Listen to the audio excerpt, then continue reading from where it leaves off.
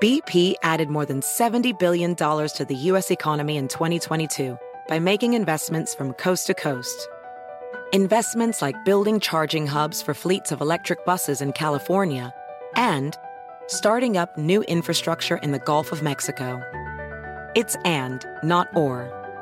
See what doing both means for energy nationwide at bp.com/investing in America. The legends are true. Overwhelming power! The sauce of destiny. Yes!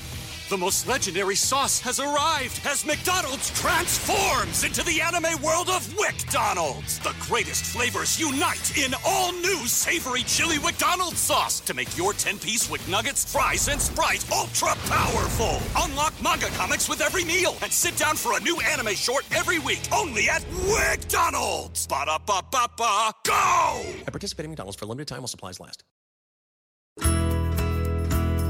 It's Monday, May 15th, 2017, and you're listening to Inquiring Minds. I'm Indre Viscontis. Each week, we bring you a new in-depth exploration of the space where science, politics, and society collide. We endeavor to find out what's true, what's left to discover, and why it all matters. You can find us online at motherjones.com/inquiringminds or inquiringshow.tumblr.com. You can also find us on Twitter at Inquiring Show and Facebook. And you can subscribe to the show on iTunes or any other podcasting app.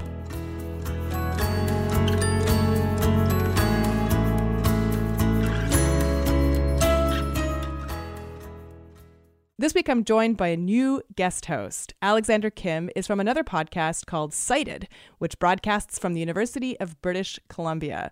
Alex, welcome to Inquiring Minds. Well, thank you for having me. I'm excited to be here on a bigger and more prestigious podcast than my own. I don't know if that's true, but thank you for saying so. We're delighted to have you. And I should tell our listeners that a few months back, actually, I got an email from the Cited crew saying that they were interested in doing a number of shows on a topic that is very dear to my heart, which is women in STEM. Right. You are a woman in STEM? That's so I am told. Yes, that is true, as far as I know. But of course, there's a lot of different ways in which this issue has been covered. And you guys are producing 4 episodes in a row on the topic. Is that correct? We're going to do 5 in some order that are, it's going to be, I wouldn't put a number on it. Okay. Yeah. So there'll be a number. Yeah. We're going to do a whole number. series. Yeah. Awesome. So a number of episodes. And where can our listeners find Cited so that they can listen to some of the other episodes that are not part of the Inquiring Minds collaboration, but are still on this topic? Well, you can subscribe to Cited on iTunes or Stitcher. Our website lives at citedpodcast.com. It's a show about academia and research, and we're interested in how the big ideas of the ivory tower kind of influence the way the world works in a very similar way to you guys, actually. I think we have a lot of kinship, our shows. Yeah, which is why this collaboration came together so easily, and it's been so fun. Thanks for working with me on it. Oh, it's been my pleasure. So for our listeners, we're going to have a 2-episode series, mini-series, and then the rest of the episodes you can find on Cited, which Inquiring Minds won't be involved in, but we'll be listening avidly. And so we picked 2 shows to tackle 2 different topics about issues of women in STEM, and this show is all about the leaky pipeline. The leaky pipeline, right. So that is that's a catchy name for what people use to kind of describe the phenomenon of underrepresentation of women in STEM, because there's all these sort of stages that lead from elementary school, I guess, to a career in STEM.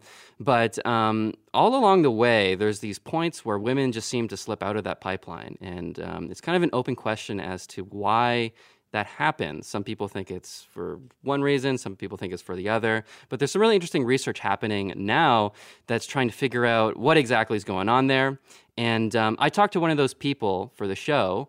Her name is Sharon Sassler. She's a professor at Cornell University. She's a social demographer, which means that she uses statistics basically to try and figure out how culture and relationships influence society, basically. And she's gotten really interested in this idea of the leaky pipeline and trying to figure out what's going on there. Yeah, so, she didn't start out searching and researching the idea of why women leave STEM fields. She asks questions like, how does being raised by a working mom affect how kids think about gender? Or does getting married lead to better health outcomes for either people in the couple? But, it was a really interesting way in which she described how she got onto this women in STEM topic. Yeah, serendipitous. I was at the preschool dropping my son off and met one of the other parents who actually was focused on women in STEM. And I said, I have a great data set that we could use to follow these women from college into the labor market. So I don't know about you, Alex, but I have a kid in preschool, and I have to say I don't have any research collaborations that have stemmed from my interactions with other parents. Right. Yet. Well, Sharon would certainly advise starting. She's had a lot of success that way.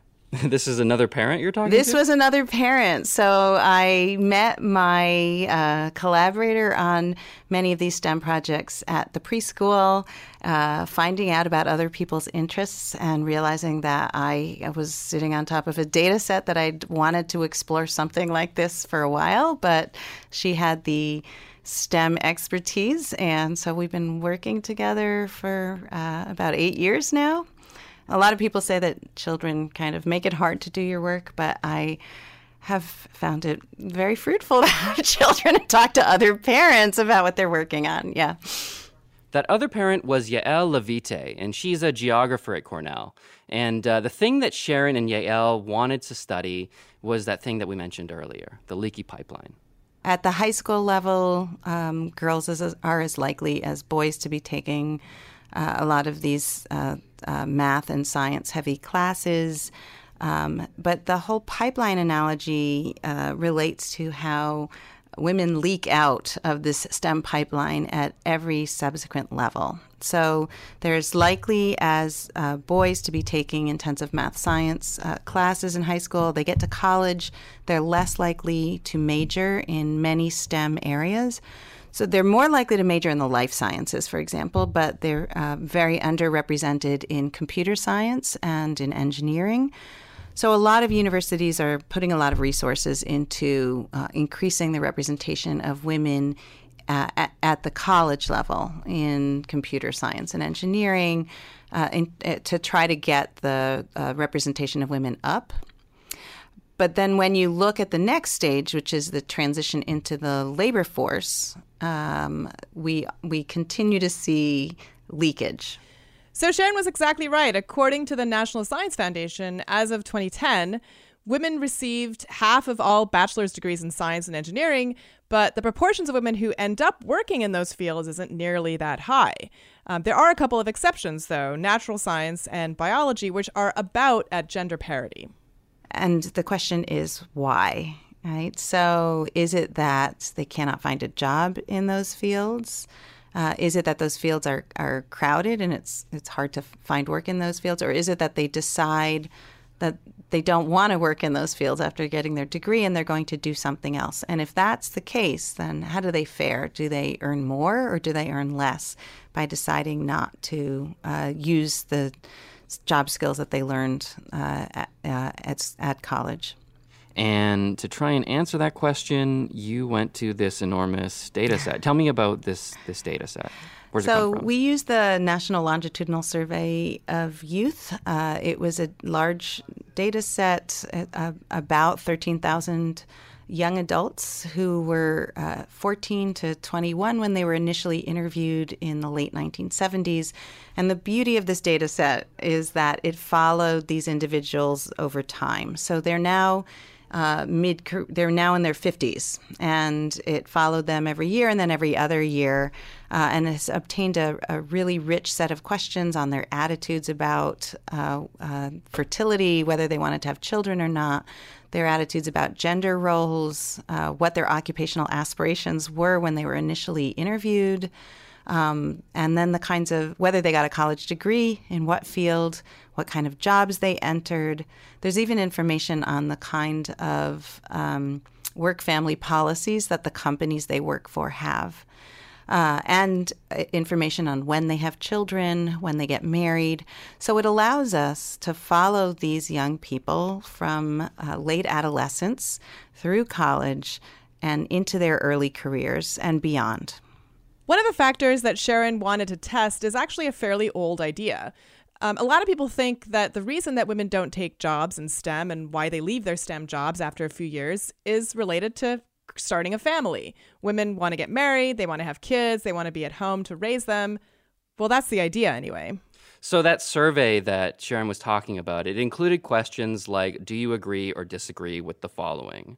A woman's place is in the home, not the office or shop. Or disagree. Disagree. Or men should share the work around the house with women. Agree. Agree? Nice.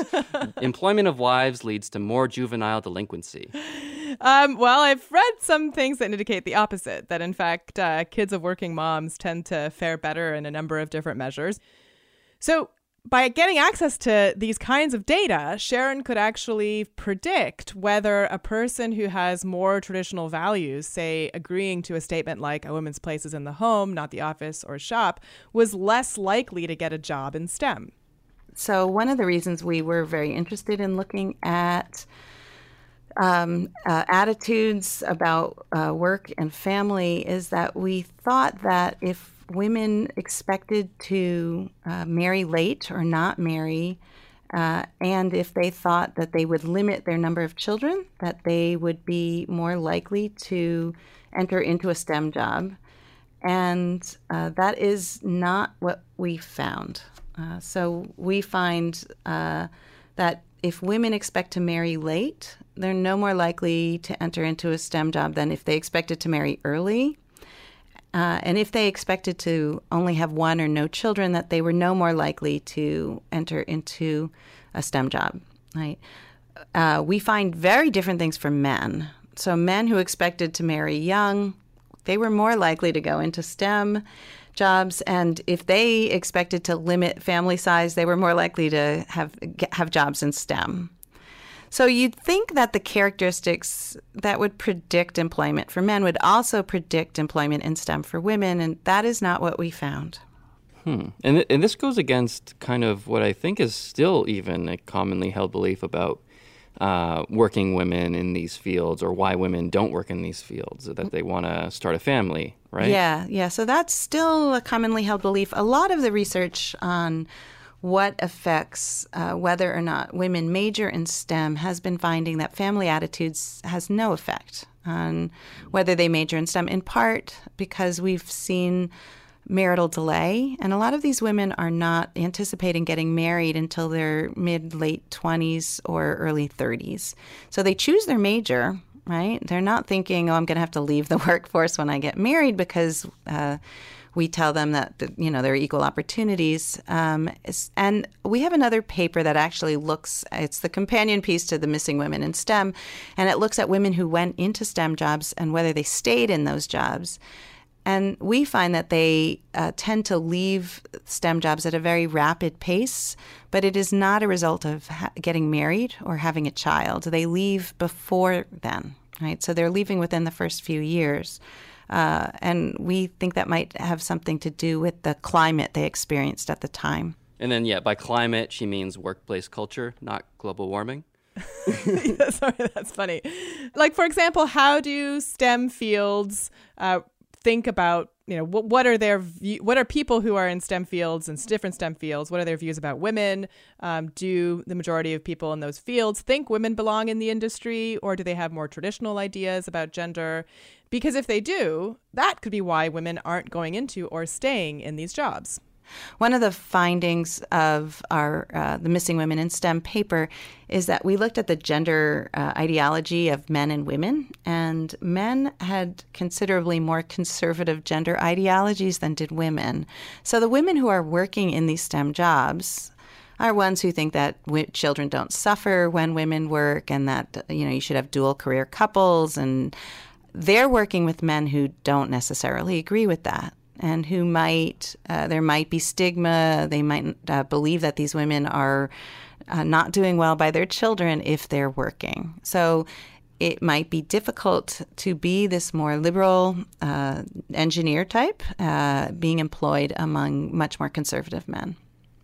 And then on the other hand, or even hand in hand with this, you occasionally, I guess not even occasionally, you're often hearing about these kind of heinous things happening in the industry, like Uber's been in the news a lot. Gamergate.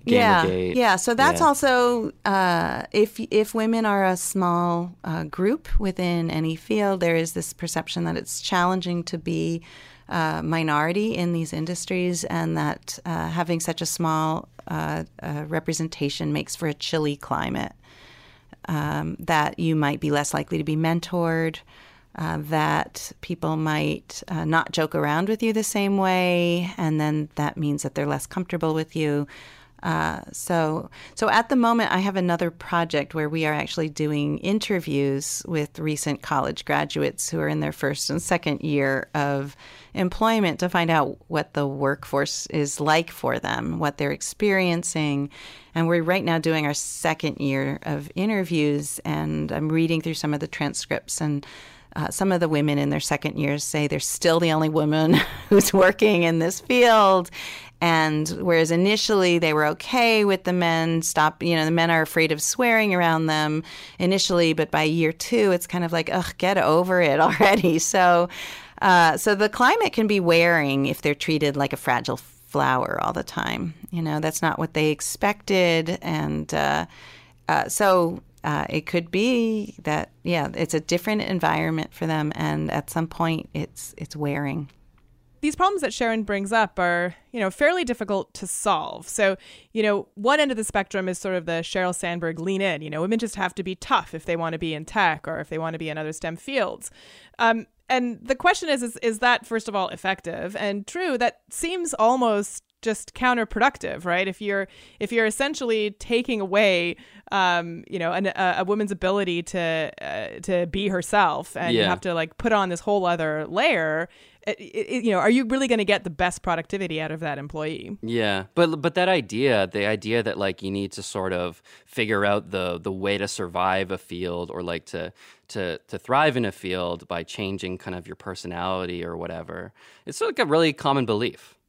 Yeah. And, but the other thing I will say is that I have faced some of these issues, and I have acted tough, and it still hasn't gotten me the same reactions as if I were a guy. A guy acts tough, and, he's often respected, and there's a whole series of things that can happen. When I acted tough, there were different consequences. Right. And so it's more complicated than that. Right. There's a special word that people invented, starts with a B. There is, of course, but it's more than, and it's okay, I don't care if you call me names. It's more about how then you treat me and how you respect me and what you write in the letter of recommendation that is going to be used for me to get my next job and so forth. It's all these subtle things that start to add up and just can make it more difficult. And it can make women feel as if they have to work twice as hard. And yes, that's fine for the majority of the time. I mean, it's fine in a lot of different ways. But on the other hand, it wears you down. Many people think that if women just acted like men, that they would be working in these fields, and that is not the case, right? So even if they are demonstrating ideal worker characteristics, in this cohort, they were less likely to get hired. I think the labor market was adjusting to the presence of women still in professions. So it was not really a shock to me that women with these ideal attributes wouldn't be as likely as men with the same attributes to transition into the labor market, in part because even if the women have these ideas and attitudes about their lives, employers might not. Now, we can't assess what's going on with the employers and whether they were discriminating against these women, but what we do see is that there's a gap in transitions into employment for women and men. And if women had the same attributes that men did, or if they would be more likely to enter into the STEM workforce in some ways. They can't share the same attitudes because men who expect to marry early are far more likely to go into STEM, and that would not advantage women, in part because of what that means. So for a man, that would mean that he'd have backup at home and he wouldn't necessarily be responsible for things in the house, that somebody else would be taking care of that. That's less likely to be the case if it's a woman who marries young, before the age of 25. She's more likely to have increased responsibilities at home as opposed to fewer responsibilities. What Sharon has uncovered seems like pretty good evidence that it's the culture of some of these STEM workplaces that explains the leaky pipeline, not just a woman's desire to have a family. Right. And then, so that leads us to sort of the next step or the next problem, which is figuring out exactly what it is about culture that is creating such an exclusionary environment. And the next thing that comes after that is, what do we do about it, right? So that's kind of what Sharon's trying to figure out now. Well, I currently have this project where we are doing in-depth interviews with STEM graduates, men and women, to see how they're faring in their early career transitions. So what the work world is like for them, if it's meeting their expectations, if they're thinking of going on to graduate school, and if so, in STEM or in business. So we're looking at these early career transitions, 3 years, 4 years out.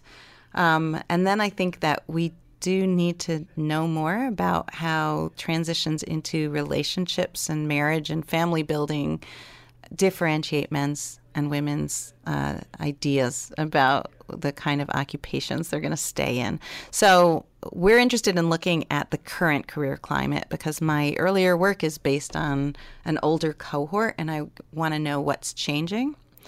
I'm also doing some work that looks at the gender wage gap in various STEM fields like computer science and engineering, and who stays in it. And so there is this question from a couple decades ago about what's the right proportion of women to make it the most comfortable, right? So there's this idea that 30% is the goal, is the sweet spot. But we haven't tested that actually with different professions. That's just this idea that you need 30% of women in government or in business. You need women who are hiring you or who are managing you. And we're looking at that with regards to engineering and computer science because, we don't know, is that do women have to have a certain number of other women there for them to feel like they belong? Is that one of the factors that contributes to them exiting STEM, that they just don't feel like they fit? So climate, we're very interested in trying to figure out what's going on with climate and what makes for a more or less comfortable environment for women to work in. But that might fly in the face of how people view STEM people. Professor Sassler, thank you so much for coming on the show. Okay, thank you for having me. You're listening to Inquiring Minds. We'll be back in just a minute. There's always an excuse for not eating healthy. You don't have a personal nutritionist, or you don't have access to the right ingredients. You're too tired to plan and shop and cook.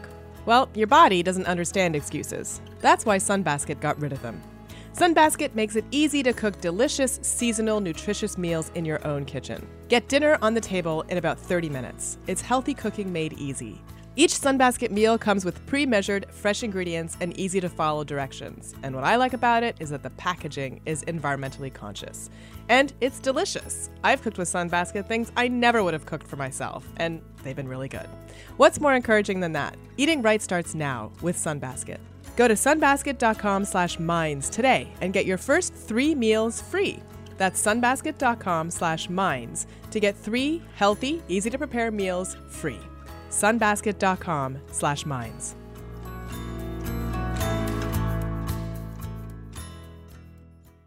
Welcome back to Inquiring Minds. I'm Indre Viscontis. And I'm Alexander Kim.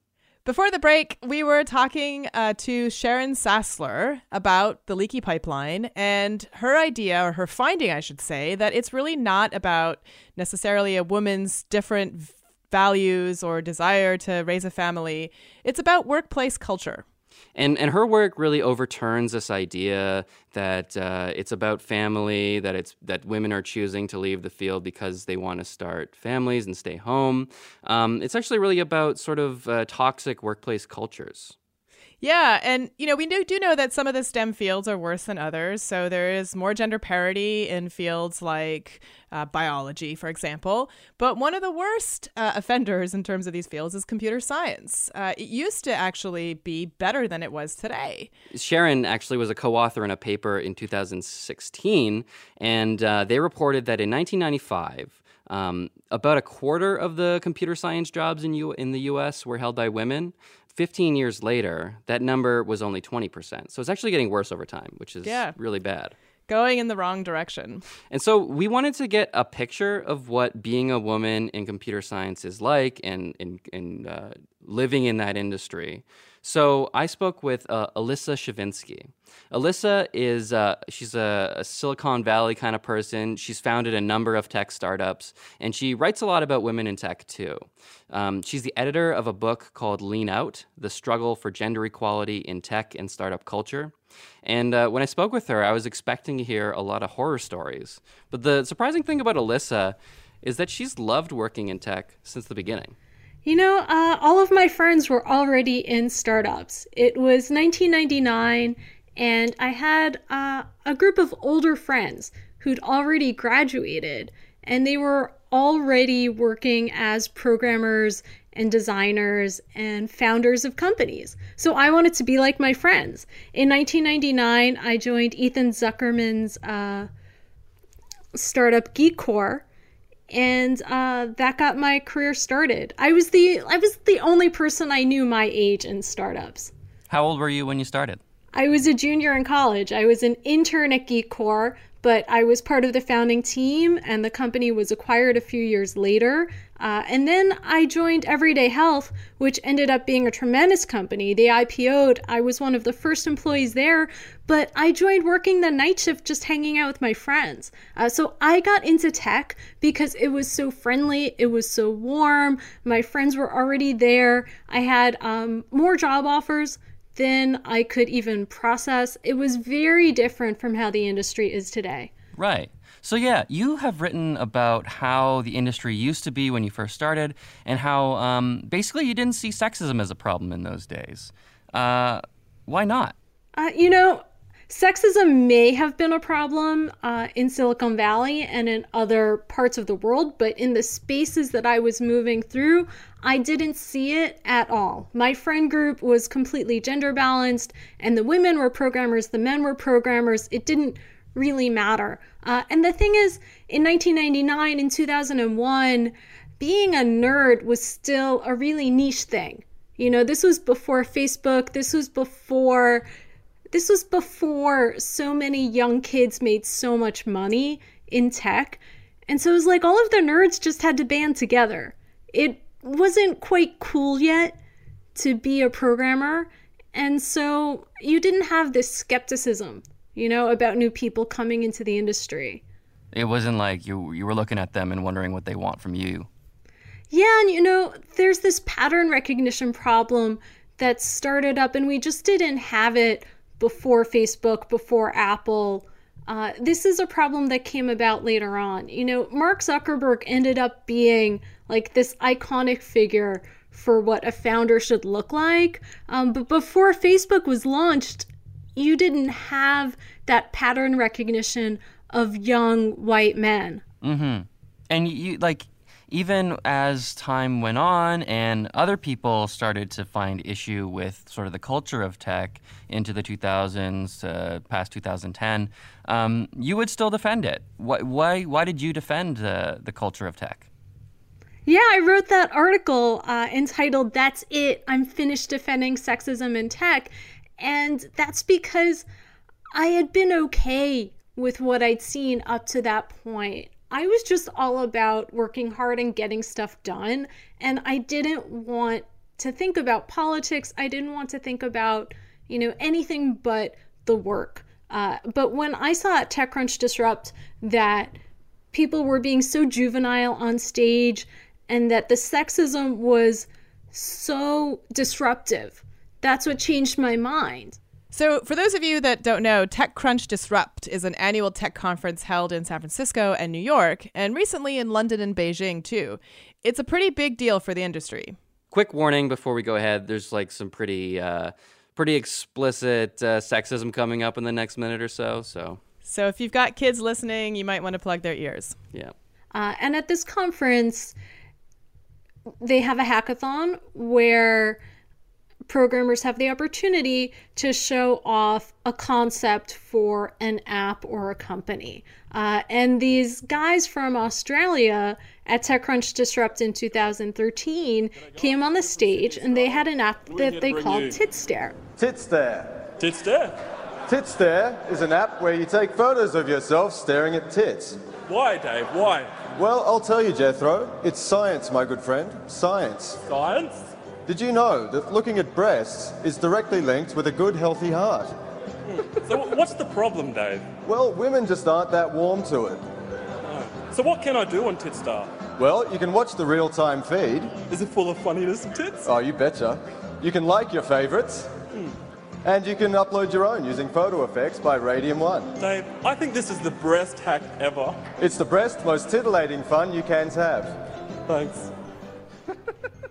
And they thought that this was a really funny joke. I didn't think it was so funny, and that's for a lot of reasons, including my own conservatism. There were 9-year-old girls in that audience, and the programming, this adult content, was really, really inappropriate for the environment. It was not only sexist, it was really unprofessional and really inappropriate for a conference. And how did the room react? People, they thought it was funny. And I wasn't actually in the room. People think that I was there. I was following along on Twitter. I was following along online from home. But the way that the internet works now, it can feel like you're there. And I watched the videos, and I was, writing about it and talking about it in real time, and the Wall Street Journal was interviewing me. So, I was really in it, and I was actually in the apartment of a TechCrunch writer when all of this was going down. So, I was close to all of it. And it was a problem. It was a moment where I had to acknowledge that we couldn't just ignore sexism, because it was too much. And it's not just the sexism. The sexism is tied to this idea that you're going to show up and you're not going to make any accommodations for anybody else. And that's what I saw. I saw, these guys going on stage, and they're going to say whatever they want to say, and it doesn't matter who else is there. So, that's sexism insofar as it's inappropriate to women. But it's even more than that. Like, they were unwilling to restrain these very inappropriate adult, sexual comments, even with children there. And that's the moment where I had to say, there's something really wrong with what's going on in the industry, and we need to figure out how to be professional. Everybody deserves to have a professional work experience, and these conferences are an extension of that. Conferences should be a professional space, and I don't know why that's so controversial. Alyssa says this kind of woke her up. She started seeing tech suddenly with new eyes, and she started to understand why she couldn't see all the sexism before and why she had been putting up with it. When I was running my own companies, I didn't see the sexism quite as much, because when you're the boss, you set the tone.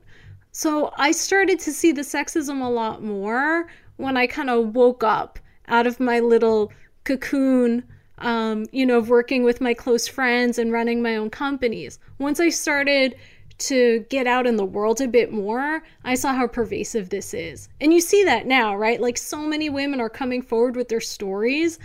Some of this is the internet too, right? Like, I remember being early in my career unsure why men who were less competent than me, less successful than me within the company were getting promoted and I wasn't. And I remember my dad saying, like, maybe it's sexism. And I looked at him, I was like, I'd never heard of this before. No one talked about sexism in, 2003, 2004. Before you had Twitter, before you had social media, you just had your isolated experience. So all I knew is my manager didn't like me, and I didn't know why. I didn't have a baseline of comparison the way I do now. Now we have aggregated data. Now we have women coming forward and comparing their experiences and seeing that, the common factor in really, really talented women having issues in technology companies is their gender. And so you start to put it together and understand. So I actually experienced a lot of sexism when I was younger. I didn't know that that's what it was. I was hustling. I was just hustling so hard.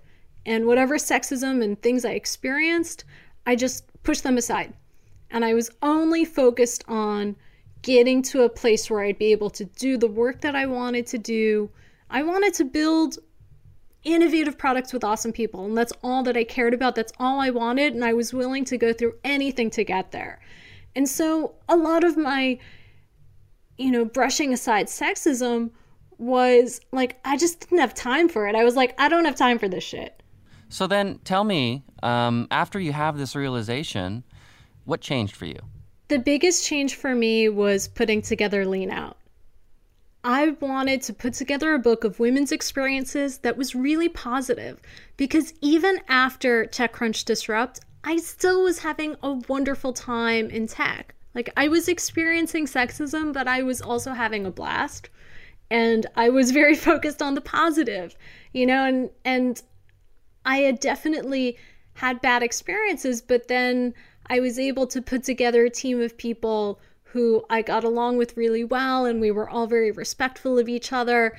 And so I felt like all of that was behind me, and that there was this really positive side to being a woman in tech, and that's what I wanted to explore in my book. When I put out a call for submissions, I was expecting other women to write in with a story similar to mine about how amazing it was to come into Silicon Valley and build things and work with people. I was having such a good time being CEO of Glimpse. And and the submissions that I got were all about women being excluded and feeling excluded. So that turned everything around for me, because I spent almost a full year reading these stories, editing these stories, talking to women about what their experiences were. And I realized how pervasive these issues are. I realized that I'd been having a good experience, but that was very unique. And I realized that the reason for my good experience was because I was CEO of that company. I just wanted to ask you about the title of the book. So it's called Lean Out, right? And it's obviously a response to Sheryl Sandberg, right? Lean In. And that book is kind of about encouraging women to, try harder to fit in more, to assert themselves, to, some people have said it's about assimilating into tech and business culture. And if that's what it means to lean in, what does it mean to lean out? So I'm a big admirer of Sheryl Sandberg insofar as she was really one of the first women to come out and say women's leadership is important, feminism is important, like championing women, yeah. So that was a really important first step. But then we needed something more. So Lean Out is more of a response than a critique to Lean In. Leaning in is about this idea that women need to show up and they need to not leave before they leave. Lean Out is this idea that women should be able to be authentic at work. Women should be able to be comfortable and express themselves, and that women want and they deserve more. Lean Out is all about navigating work environments and navigating Silicon Valley so you can be more yourself. And those are the stories in Lean Out. The women and the genderqueer people who contributed to Lean Out were all about this idea that they didn't quite fit in and that they didn't want to lean in. There's 19 essays in Lean Out. So there's ones about the ubiquitous bro grammar culture of Silicon Valley. There's an essay about being transgender in tech. There's one about facing sexual harassment and rape from colleagues. And Alyssa spent a year commissioning and editing these pieces for the book. So Lean Out was the thing that did it for me. It was putting together Lean Out and seeing these stories that really, really changed me. And I'm still going through that process. You know, even after Lean Out, I still had this arrogance about my own experiences in tech. And then I became an employee and I became a recruiter for a little bit, and I started to see more and more of the industry, and more stories started to come out. And it's like I'm going through this ongoing process of appreciating how deep and how pervasive the problems are for people who don't fit in. And that's often women, that's often people of color, that's often queer people. But what's remarkable is it impacts anyone who just wants to show up and be professional. And so I think I can't emphasize this enough. It really behooves managers to get rid of toxic employees, to get rid of employees who are propositioning other people, to get rid of employees who don't understand professional boundaries. It's not only the obviously outsider types. It's not only the people who don't fit in visually. I think managers should be sensitive to that. They should care about everyone on their team, but they would be surprised to discover, it's most of the people in an office who want a professional environment. But it's really hard to be that person who says, look, we shouldn't be drinking this much beer, or we shouldn't be going to a strip club, or I respect women. I don't want to make sexual jokes about women, just so I can show up and be a programmer. So Alyssa doesn't like the term leaky pipeline. She thinks it makes the problem too simplistic. Yeah, I was one of the first people to come out and say that the pipeline problem is, BS. That we need to stop saying this, that it's insulting. Women are already here and they're already awesome. It's very frustrating to hear hiring managers or CEOs saying that there just aren't good enough women to hire. What that tells me, what that tells all of us, is that when you see a talented woman, you still don't see her. And it also speaks to, there's so much to unpack there, but it's now pretty well understood that the pipeline problem really comes down to a lack of effort on the part of technology companies and a lack of successful retention. So I'd like to take a step back and talk about something that is less well understood and might be considered more of an insight, which is why these companies can't even fix their hiring. Because companies like Google and Facebook are now genuinely trying really hard. Not everyone in these organizations cares about diversity, but the people who care about it inside the organization are very well empowered. So, why, right? Why isn't this working? I spent a little bit of time as a recruiter actually trying to really understand this. So the first problem is how we do recruiting. And recruiting, to really get beyond patterns, it takes a lot of time and it's slow. And you have to work really hard to bring people in. Because if you're trying to bring in people who are outside of a certain pattern, they need to know that it's a good environment for them, that it's a safe environment, and that they're going to be really welcome there. And there's a whole process for that around, recruiting them the right way and finding them. So companies don't necessarily want to put that time in. Right. And this is something you were talking about earlier, right? The pattern recognition problem. And this is the idea that, a good employee is basically someone who resembles Mark Zuckerberg or Peter Thiel or something like that, right? Yeah, and people don't realize how recruiting works. I didn't realize until I had a recruiter account on LinkedIn. So the first thing is recruiters can send emails to people on LinkedIn without even seeing their profile. There's a way where you can make a form letter and basically just click the names of people you want to send it to. So that explains why people get messages that have nothing to do with who they are. And what happens is recruiters are doing a numbers game. You know, what I was doing was like a more specialized kind of recruiting where I would look for like one or two really, really special candidates. And it was very labor intensive. Most companies aren't prepared to spend that like enormous amount of resources to bring in a diverse candidate pool. And so what recruiters have to do is they type in a few keywords. And I found that if I really was trying to do stuff, you know, budgeting my time wisely, I had to do this too, which was very frustrating. It's one of the reasons why I'm not doing recruiting anymore. What would those keywords be? You have to type in like Stanford and Harvard and try and get like the top schools that you expect someone to come from. You type in like Facebook and Google and Amazon and the top companies you expect someone to come from. And then you get like basically a whole bunch of white guys from age like 22 to 27, and then you message them.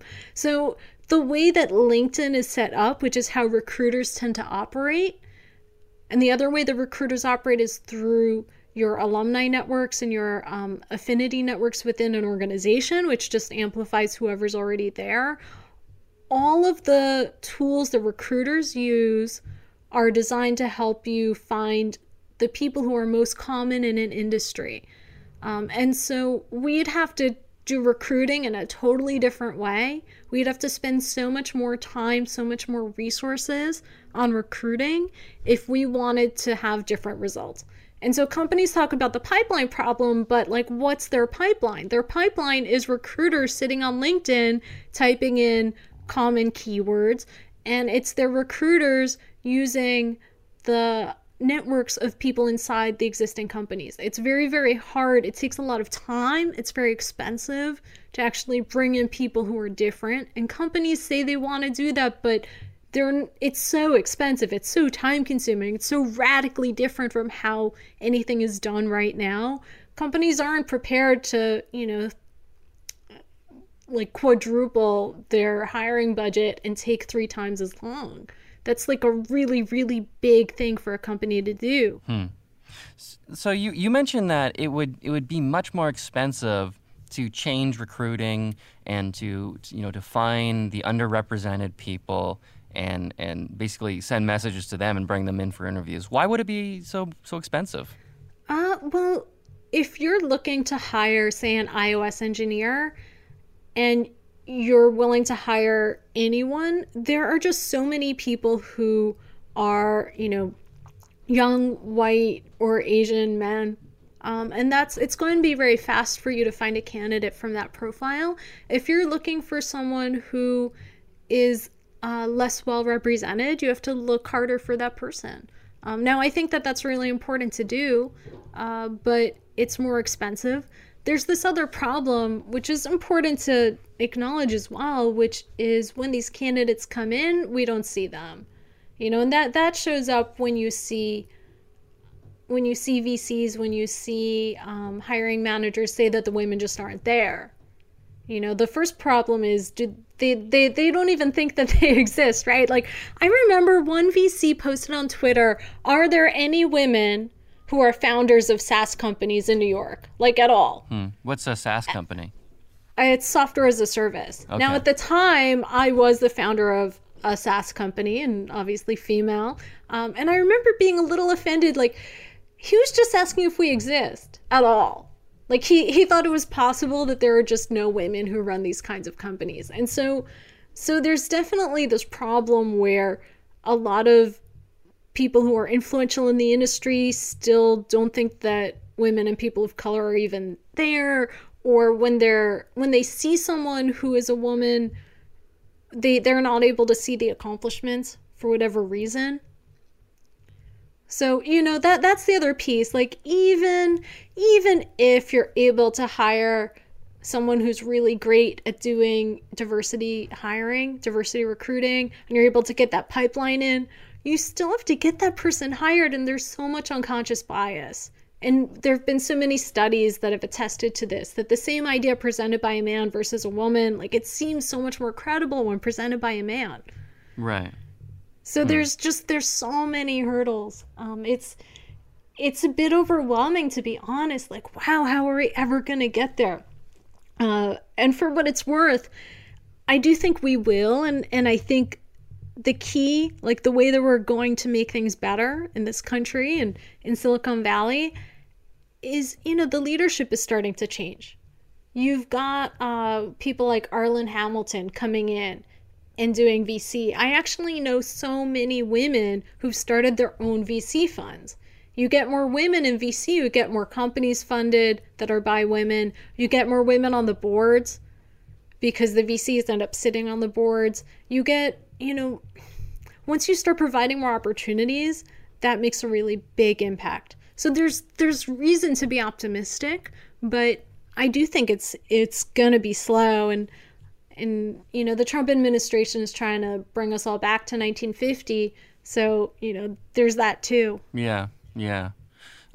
So you are kind of talking about a pipeline problem, but I think your pipeline that you're focused on is further down the chain than the pipeline a lot of other people are focused on, which is like early education, basically like teaching kids coding in high school and in college and stuff like that.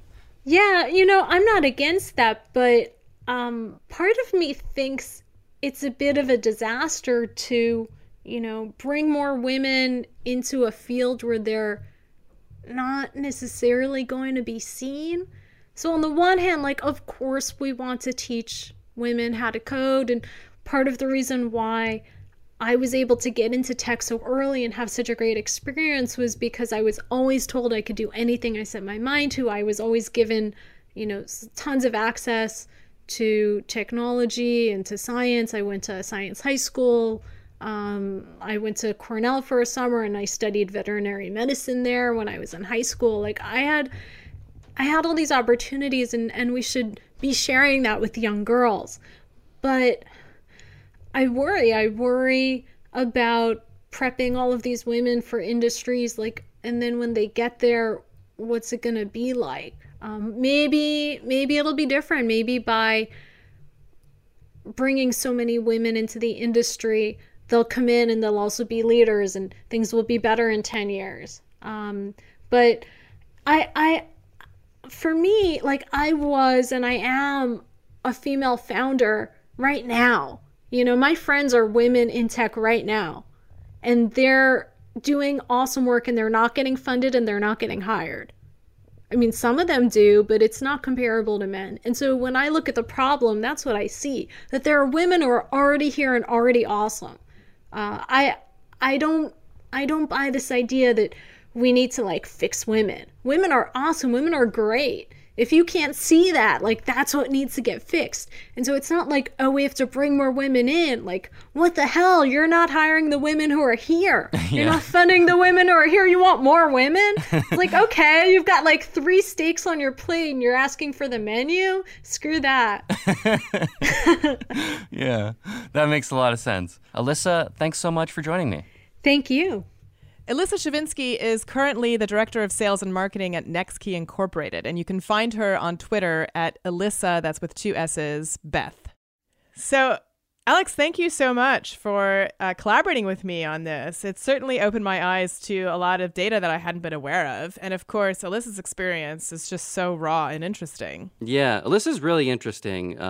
I love that she didn't have this experience that you hear a lot about, but then her eyes were open to it and she started to see everything differently. I love that about her story. I mean, I don't love that it had to happen because, I just wish there was less. I'm tying myself in a circle here. I don't know.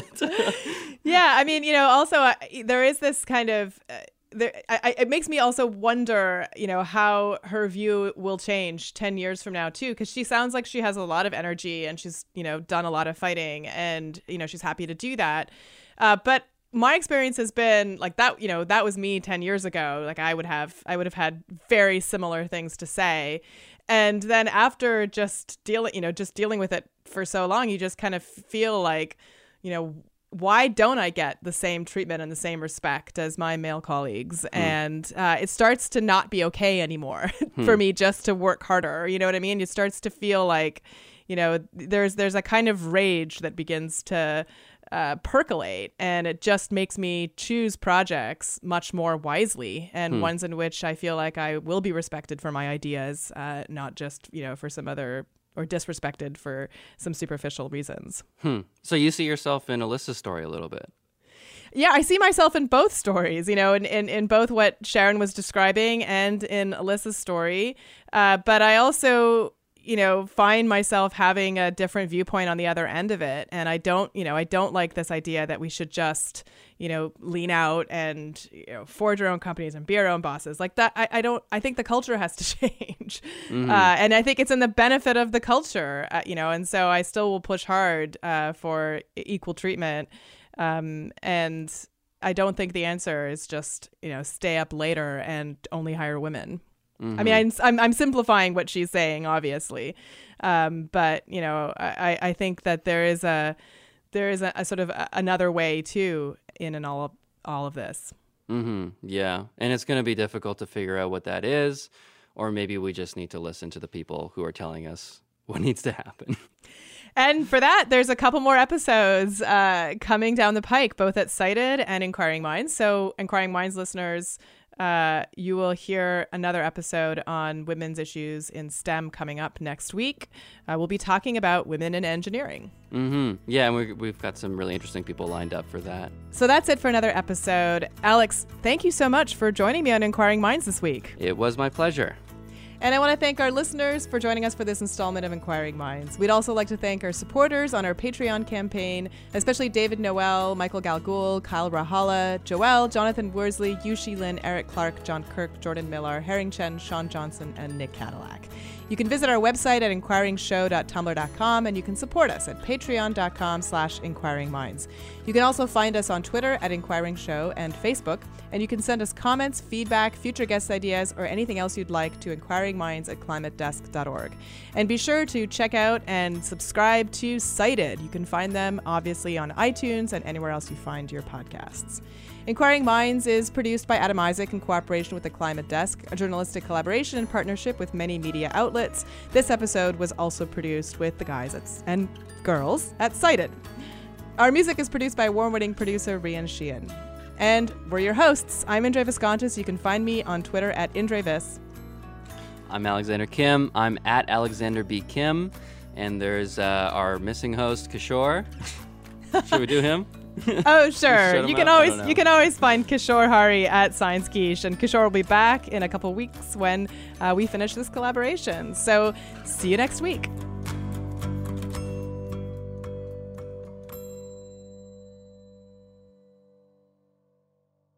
The legends are true. Overwhelming power! The sauce of destiny. Yes!